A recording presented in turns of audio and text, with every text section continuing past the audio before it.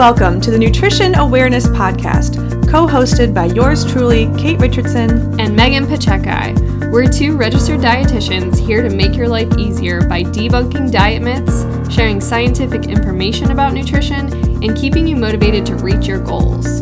We want to teach you everything we know by giving you real-life examples of how we've helped our combined thousands of clients transform their lives, lose weight, and get healthy without having to go on another cookie-cutter diet. On this podcast, we'll be giving you our best advice, strategies, and mindset shifts so you too can reach your goals using food and, most importantly, enjoy the process.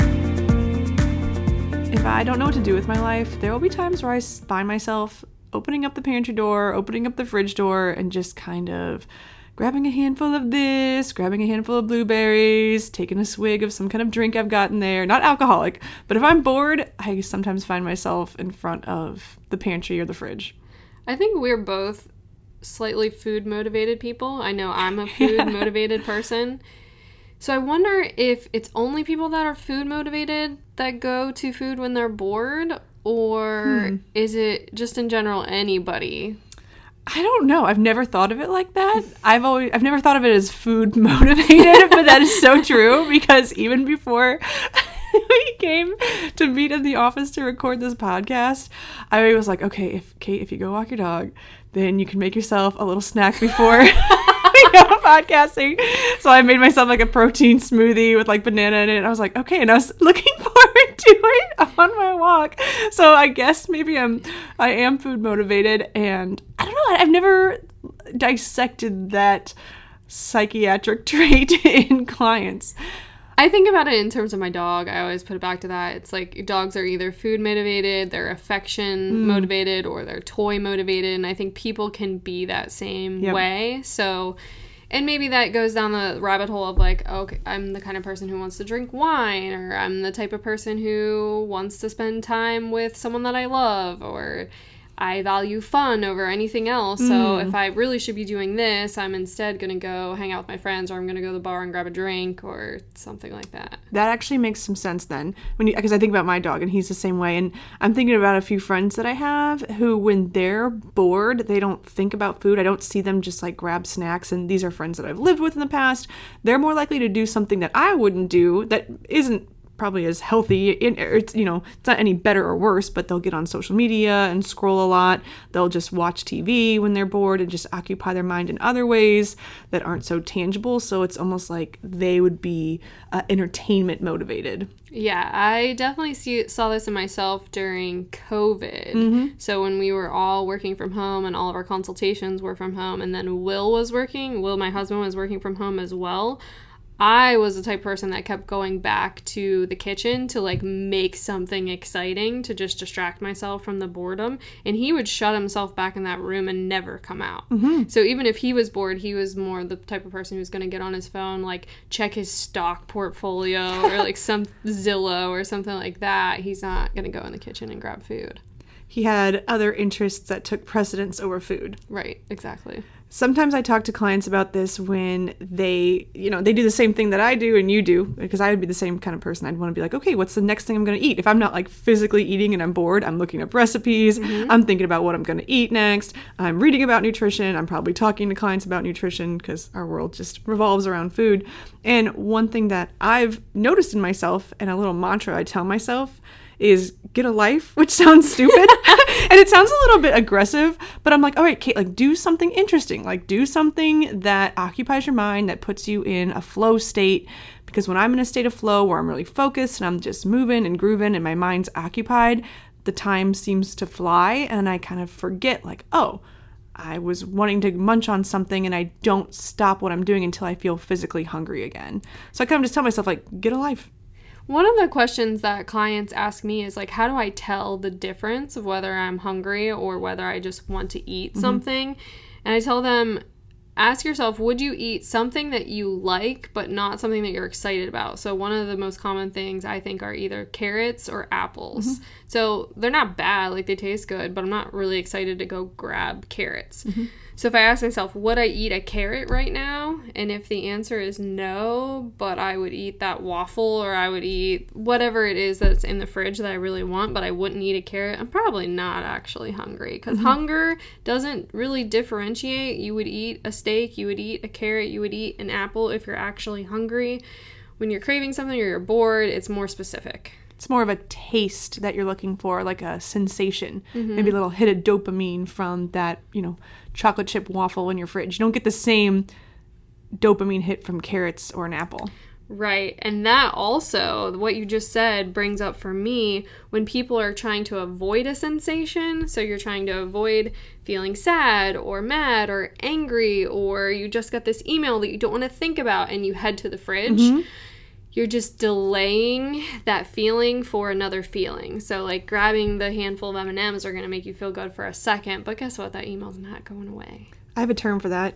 Okay. I coined it, so nobody steal this. I have patent pending. No, it's called procrastinating. And it's different than emotional eating, because emotional eating would be more you're coping with food to feel better for a moment. Procrastinating is when you have something you need to do or something you need to face, whether it's having a really hard conversation, whether it's folding laundry, whether it's, sitting down and planning a podcast, and you just are like, all right, I'm going to go eat something before I sit down, and then I'm going to focus. So you get up and you go look and see what's in your fridge. Okay, grab a little bit of this. You sit down, you get a little distracted. You're like, okay, hold on. I want to make sure that I'm really fueled for this next 3 hours of work I'm going to do. So let me just get up and see if I have something in the pantry to eat. No, you're not actually hungry. You're just procrastinating what you need to do by eating, hence procrastinating. And you really convinced yourself that it's the right thing to do, too.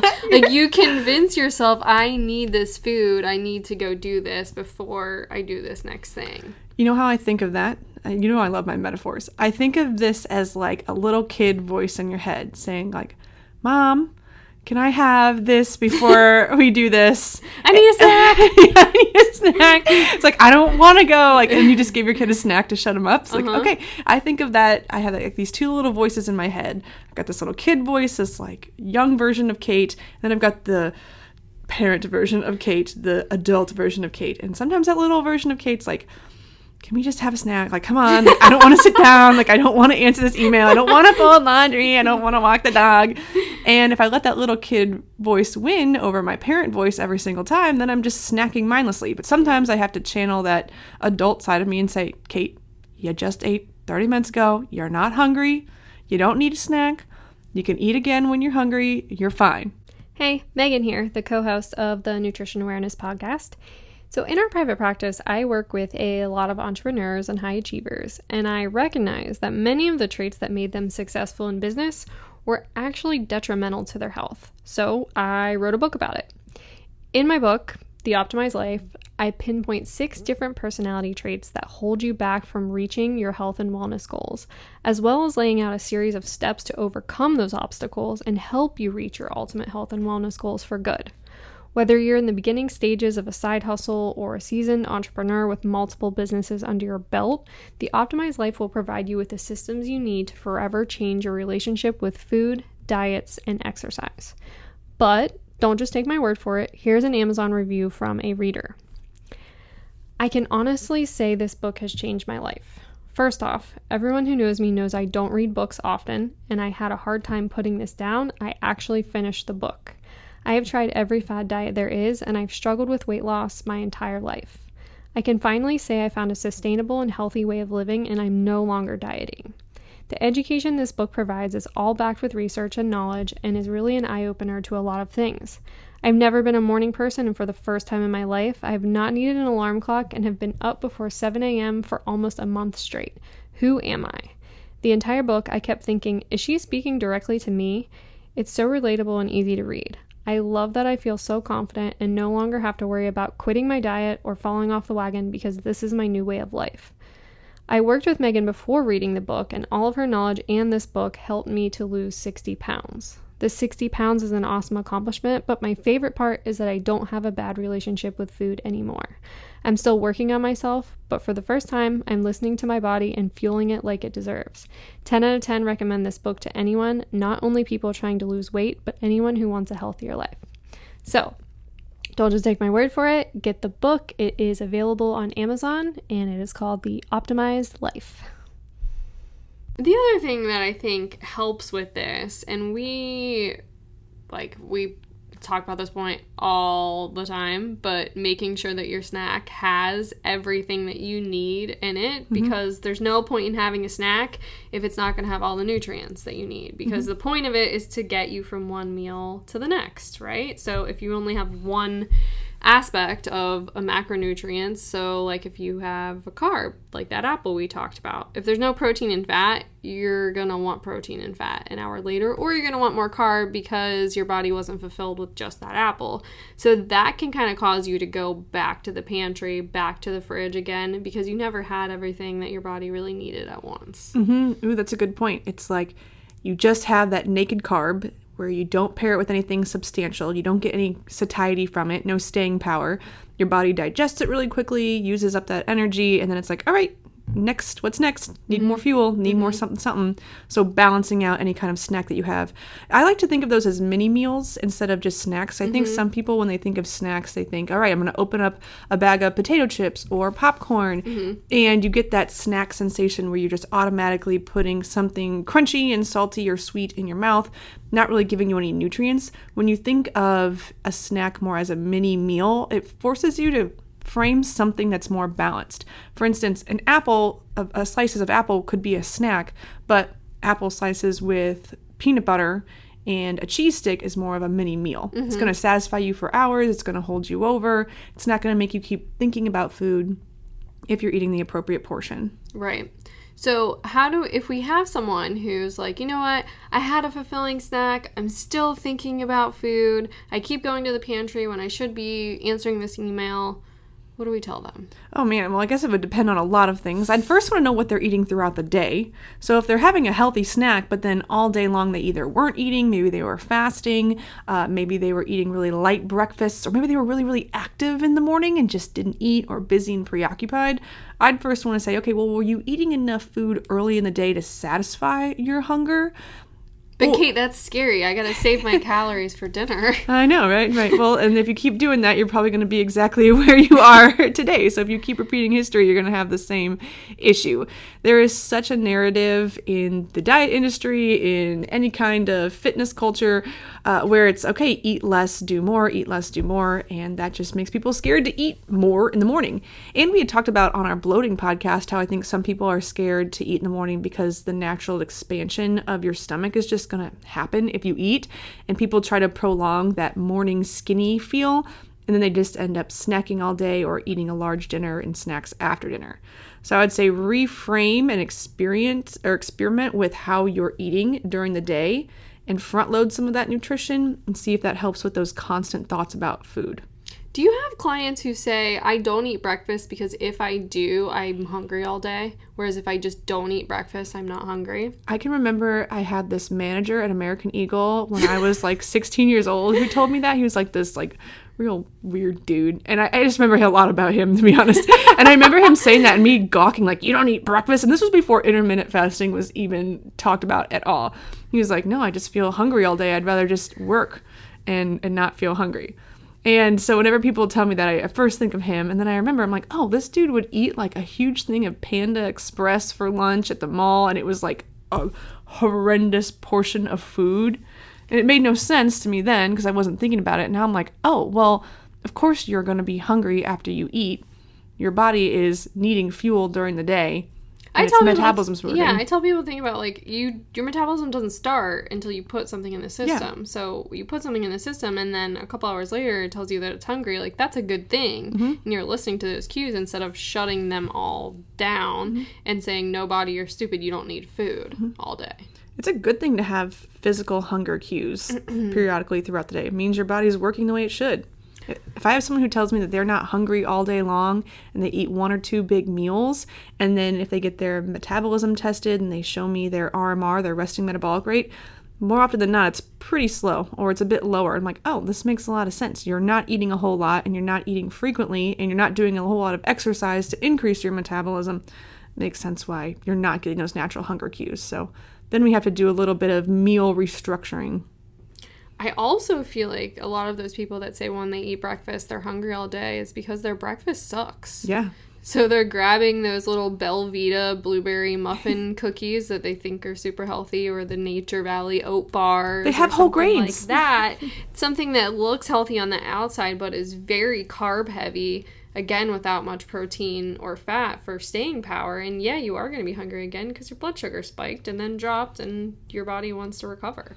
Yeah, the marketing on those things really does the trick. You see it, they've got whole grains on the cover, they've got blueberries, they've got all these pretty images that just signal health, but they don't satisfy you. And then I find a lot of people feel really guilty about being hungry after they eat those things. Like, I shouldn't be hungry, especially because don't the Belvita packets have like a little clock on them that says staying power for 4 hours? Oh, I don't know. Yeah, I didn't know this. I'm pretty sure they do. It tells you get staying power for 4 hours. I'm like, how can they make that claim?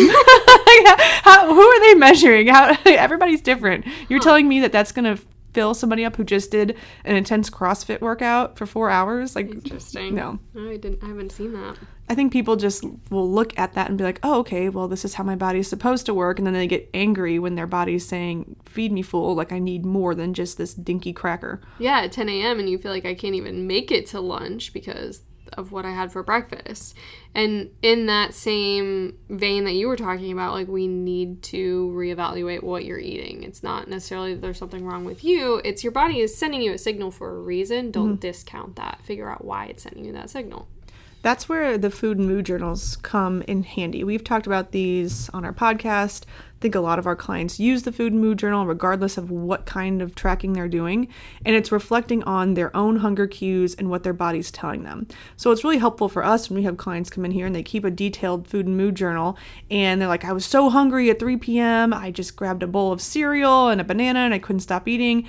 And then we look at their breakfast and what they did during the day and like, oh, well, you worked out for an hour and then for breakfast you had oatmeal with orange juice. Of course you're going to be hungry. We can really go back and add more calories and more protein, healthy fats in the beginning of the day, and test and see how that impacts their cravings and hunger. Mm-hmm.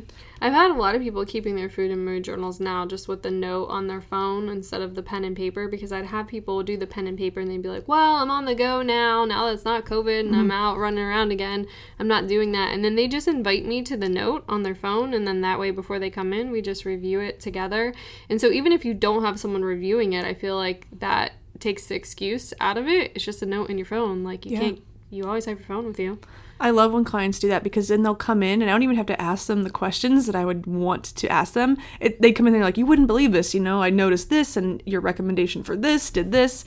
And it really just forces the person to look at what they're eating and think about how it affects them. I also think having the visual of seeing all that they're eating throughout the day really helps them want to choose something else to do besides eat when they're bored or just kind of feeling like they want to do something with their hands or get that mouth feel.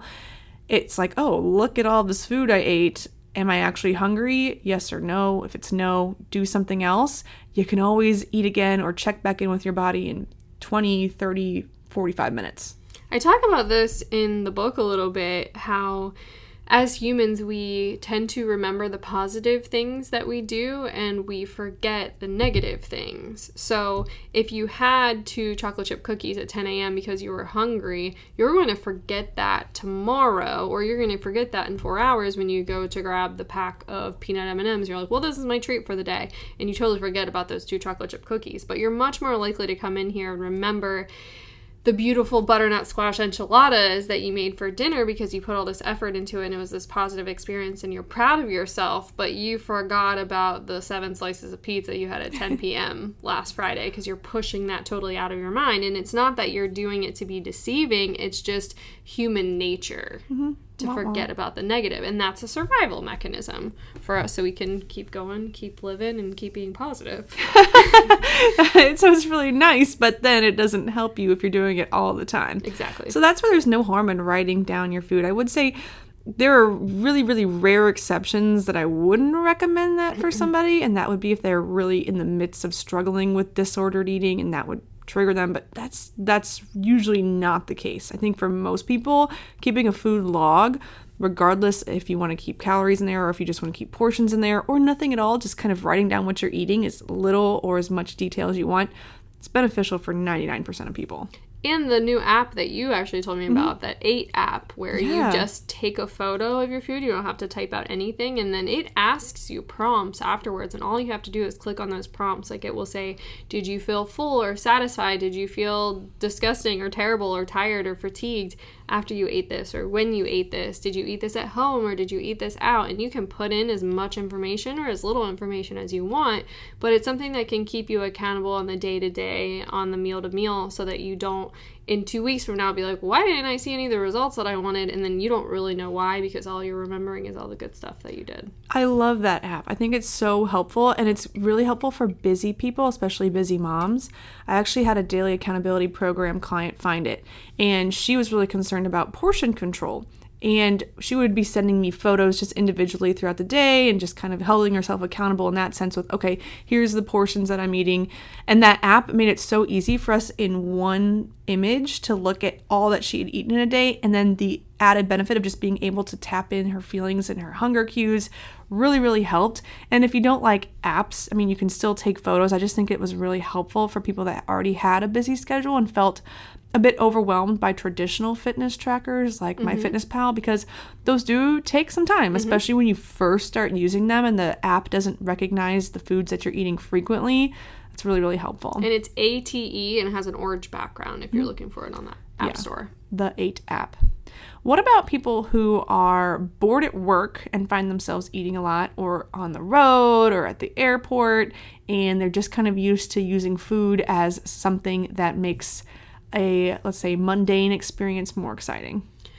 For that type of person, depending on where you are or what you're doing, I call it a redirect. So we need the brain to think about something else, do something else. The easiest one that can be done anywhere, whether you're in an airport, at work, in your car, whatever, is taking 10 deep breaths. And I mean deep breaths like you're breathing all the way in for at least 5 seconds, you're breathing all the way out for at least 5 seconds, and you're doing 10 of those breaths. That doesn't take a short period of time to do. Like, it's even doing 2 deep breaths for me totally re-energizes my brain. I can feel the oxygenation going to my brain. So what that does is it enables you to actually take some time to think about, like, am I actually hungry right now? Am I making a good decision? Is this something that I'm going to be proud of, or is this something that I'm going to regret later? Or is this something I'm just procrastinating from the next thing that I need to do? So 10 deep breaths sounds stupid, sounds woo-woo. It is not. Try it. It's science. Exactly. It's science. Exactly. Second type of redirect, if you're in an environment where this can work, if you're working from home, do something physical. It does not have to be a 20-minute workout. It can be 5 push-ups. It can be a walk around the block. It can be going up and down your stairs 3 times. Something, again, to get you out of that zone of, I'm thinking of this. And this can work for anything, whether it's boredom eating, whether it's you're in a meeting where you feel like every time you're in this meeting, your anxiety levels go through the roof. Like, do something physical, do something active to get your brain out of the spot that it's in right now. Deep breaths, something active. Those are my 2 big things. Can I add a third one? Absolutely. Journaling. I think that's really helpful. I have a client on daily accountability program right now who finds that she has these habits of just kind of reminiscing on some stressful things in her life. She's in an environment right now. It's a bit triggering. I almost hate using that word, but it's a bit triggering for her. And whenever she starts to feel emotional, her go-to would be go to eat food. Go to snack, go to get something. And then it was really hard for her to stop eating once she'd start. Journaling was a game changer for her. She just kept a little notebook at her desk, and whenever she found herself thinking about food or feeling emotional, she put a timer on 5 minutes, journal for 5 minutes. And after and that's it. That's it. And you could do 60 seconds. It's just kind of exploring whatever you're feeling. And I think one thing that I always tell people who want to try this, who are open to trying this, is nobody ever has to read what you write. You don't have to write for somebody. You can shred it afterwards. You can scribble all over it so no one can read it. Just do unfiltered reflection, thought. You can write about what you're feeling for food. You can write about literally anything, happy, sad, and then give yourself permission to eat afterwards if you're hungry. And more often than not, you'll find that you're not hungry. It was just a little bit of a desire. Agreed. The other thing that I wanted to bring up was it's helpful to plan snacks in advance, especially if you find yourself just mindfully eating specific things. I know for me, if I have cereal in the house, that would be like the first thing that I'm going to go for if I'm feeling a bit snacky. So instead of depriving myself of cereal, I buy cereals that actually have some nutrition, some fiber, some protein, and then I pair that with something else that gives me staying power, something more of like a mini meal. So instead of just having a bowl of cereal that doesn't do a whole lot for me, well, I'll top it on some kind of coconut or Greek yogurt. Then I feel really satiated. I'm not going to just keep snacking and refilling my bowl because I actually get something from that. So having a list of mini meals or planned snacks that are your go-to, that you always keep stocked, that you re-pick up when you go to the grocery store, can also really help you have something to go to when you are feeling a little bit munchy and genuinely hungry. Yeah, and all of those things need to have the proper balance of nutrients in them, because if your go-to snack is a bag of popcorn, it's not going to be helpful. I don't care if it's Skinny Pop, if it's Boom Chicka Pop. You know what's helpful for people who like those kinds of things? Half what your normal serving would be, and then add something else in there that gets you those nutrients. Yeah, so instead of having it's not that you can't have it. Right. It's just, instead of having 4 cups of Skinny Pop, have 1 or 2 and a handful of almonds. Yep. Agreed. What are some of your go-to balanced snacks lately? So, RX bars are always in my pantry all the time because they have them at Costco, and I can buy the big box of them, and I can get chocolate. So I'm more of like the sweet person when it comes to snacks in the afternoon. That's when I usually want something chocolatey. So it has to be something chocolatey that has protein in it. So right now, RX bars have been my go-to, and I don't have to put in any effort, and I just kind of grab that and go. And then also, you stocked our office with the Trader Joe's chocolate trail mix, and I don't know if that was a trick, but I've been eating those too. I ate the last one yesterday. Those are ones, yeah, I mean, they're nuts with a little bit of dark chocolate, so you get the best of both worlds. And I like those because in between sessions, I can have like half of it, and then 30 minutes, 60 minutes later, I can have the other half. Yeah. So it's nice to break it up. Yeah, I like stuff like that, the kind of portion controlled snacky feel where you get to like reach your hand back in the bag and keep going, but it's already portion controlled, and then I'm not hungry afterward. The RX bars are a little tough in between clients because they get stuck in your teeth, and then the whole time I'm wondering if I have dates in my teeth. Have you ever had a client show up early and you're snacking and they walk in here and they're like, oh, sorry, and you're like, nope, we're fine. All the time. Or when I'm heating up my lunch and I think I have 15 minutes to eat it, and then they show up and I'm like, I have salmon that I just put in the microwave, and I'm like, man, I just ruined this session. Like, sorry. Just put it back and exactly. Spray some Febreze. Yeah, exactly. So the last point about boredom talking, maybe I'm bored talking to you, that's what it is. Boredom eating that I wanted to bring up was the after dinner boredom snacking. I think this gets a lot of people, especially if they're not eating enough during the day, but a lot of people's routines after dinner is to sit down on the couch with the family, zone out in front of Netflix, and typically that means pairing something snacky for a lot of people. Mm-hmm. What would be your best advice for someone who just has this dependence? Or let me add another layer, because a lot of the tips that we talked about earlier could also be applied to after dinner snacking. But what if everybody in the house is snacking and they're trying not to snack?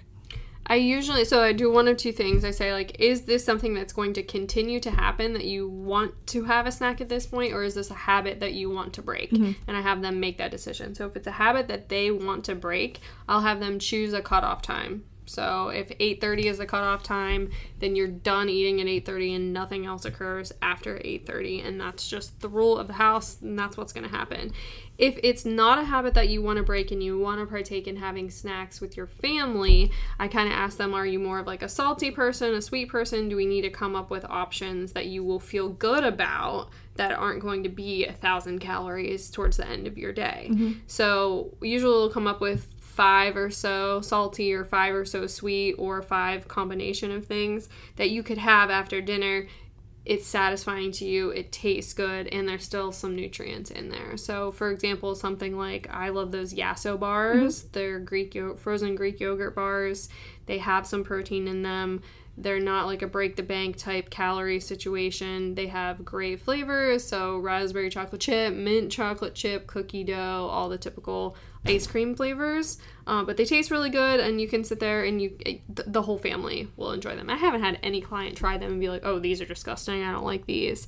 They usually like them. So something like that, something like grabbing a handful of walnuts with 2 pieces of your favorite dark chocolate is another good one.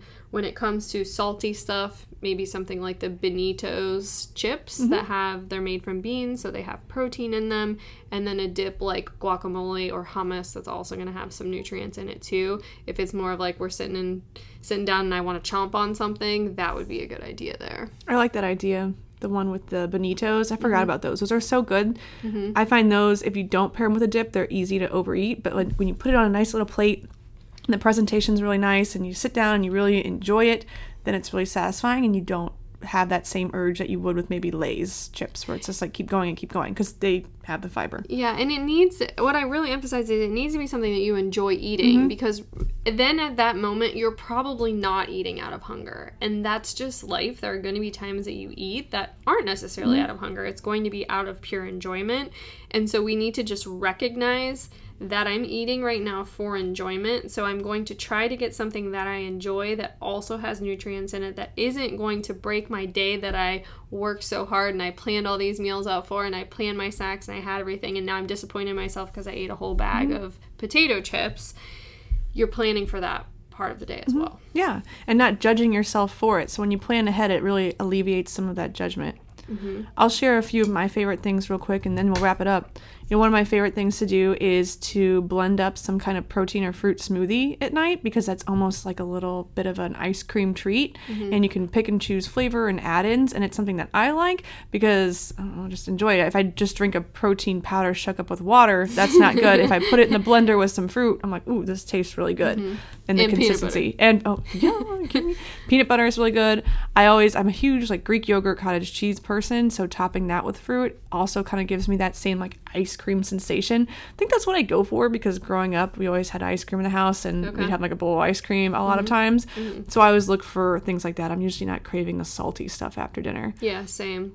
Coconut Collaborative, I don't know if you've seen this brand, but they have these they call them chocolate ganache cups, and they're coconut milk based, so they have some healthy fats in there, but they're very decadent. It's a teeny tiny little cup, but you eat it and it's like, how is this ever going to keep me full, or how is this ever going to satisfy me? But it's super decadent, super satisfying, especially good for females around that cycle time when they're craving chocolatey sweet stuff, to make sure they're getting more of those healthy fats in.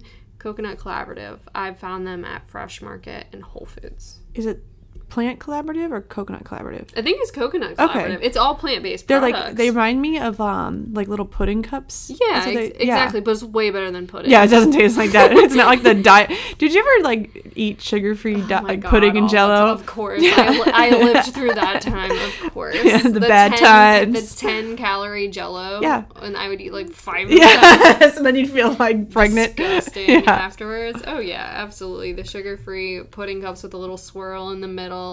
Bill Cosby, he was the spokesperson for those. Well, that tells you all you need to know. So we talked a lot about boredom eating. We'll wrap this up with a healthy or not.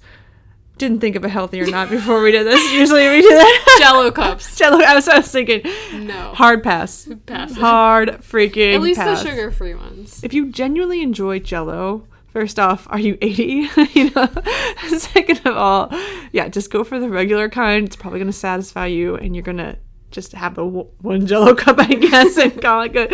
You know what actually I did like? There were those Jell-Os, like Dole type Jell-O things that would have actual chunks of fruit in them. Well, that grosses me out. That's both of those textures together. Really? No. Oh, I used to like those when I was like in high school and stuff. Like my mom would buy them, and I don't mind them. No, and then my grandma made Jell-O salad for like holidays. With pretzels in it?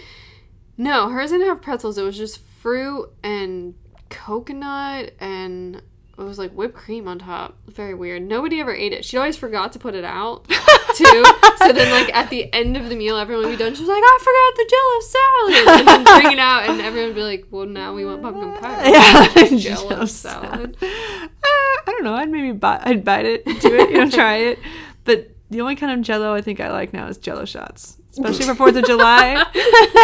Red, white, and blue Jell-O shots. Yeah, I've made those like every year since high school. They're a thing. So that's the one time I'll have Jell-O, and I don't buy the sugar-free. And again, that's not healthy. It's not healthy. No.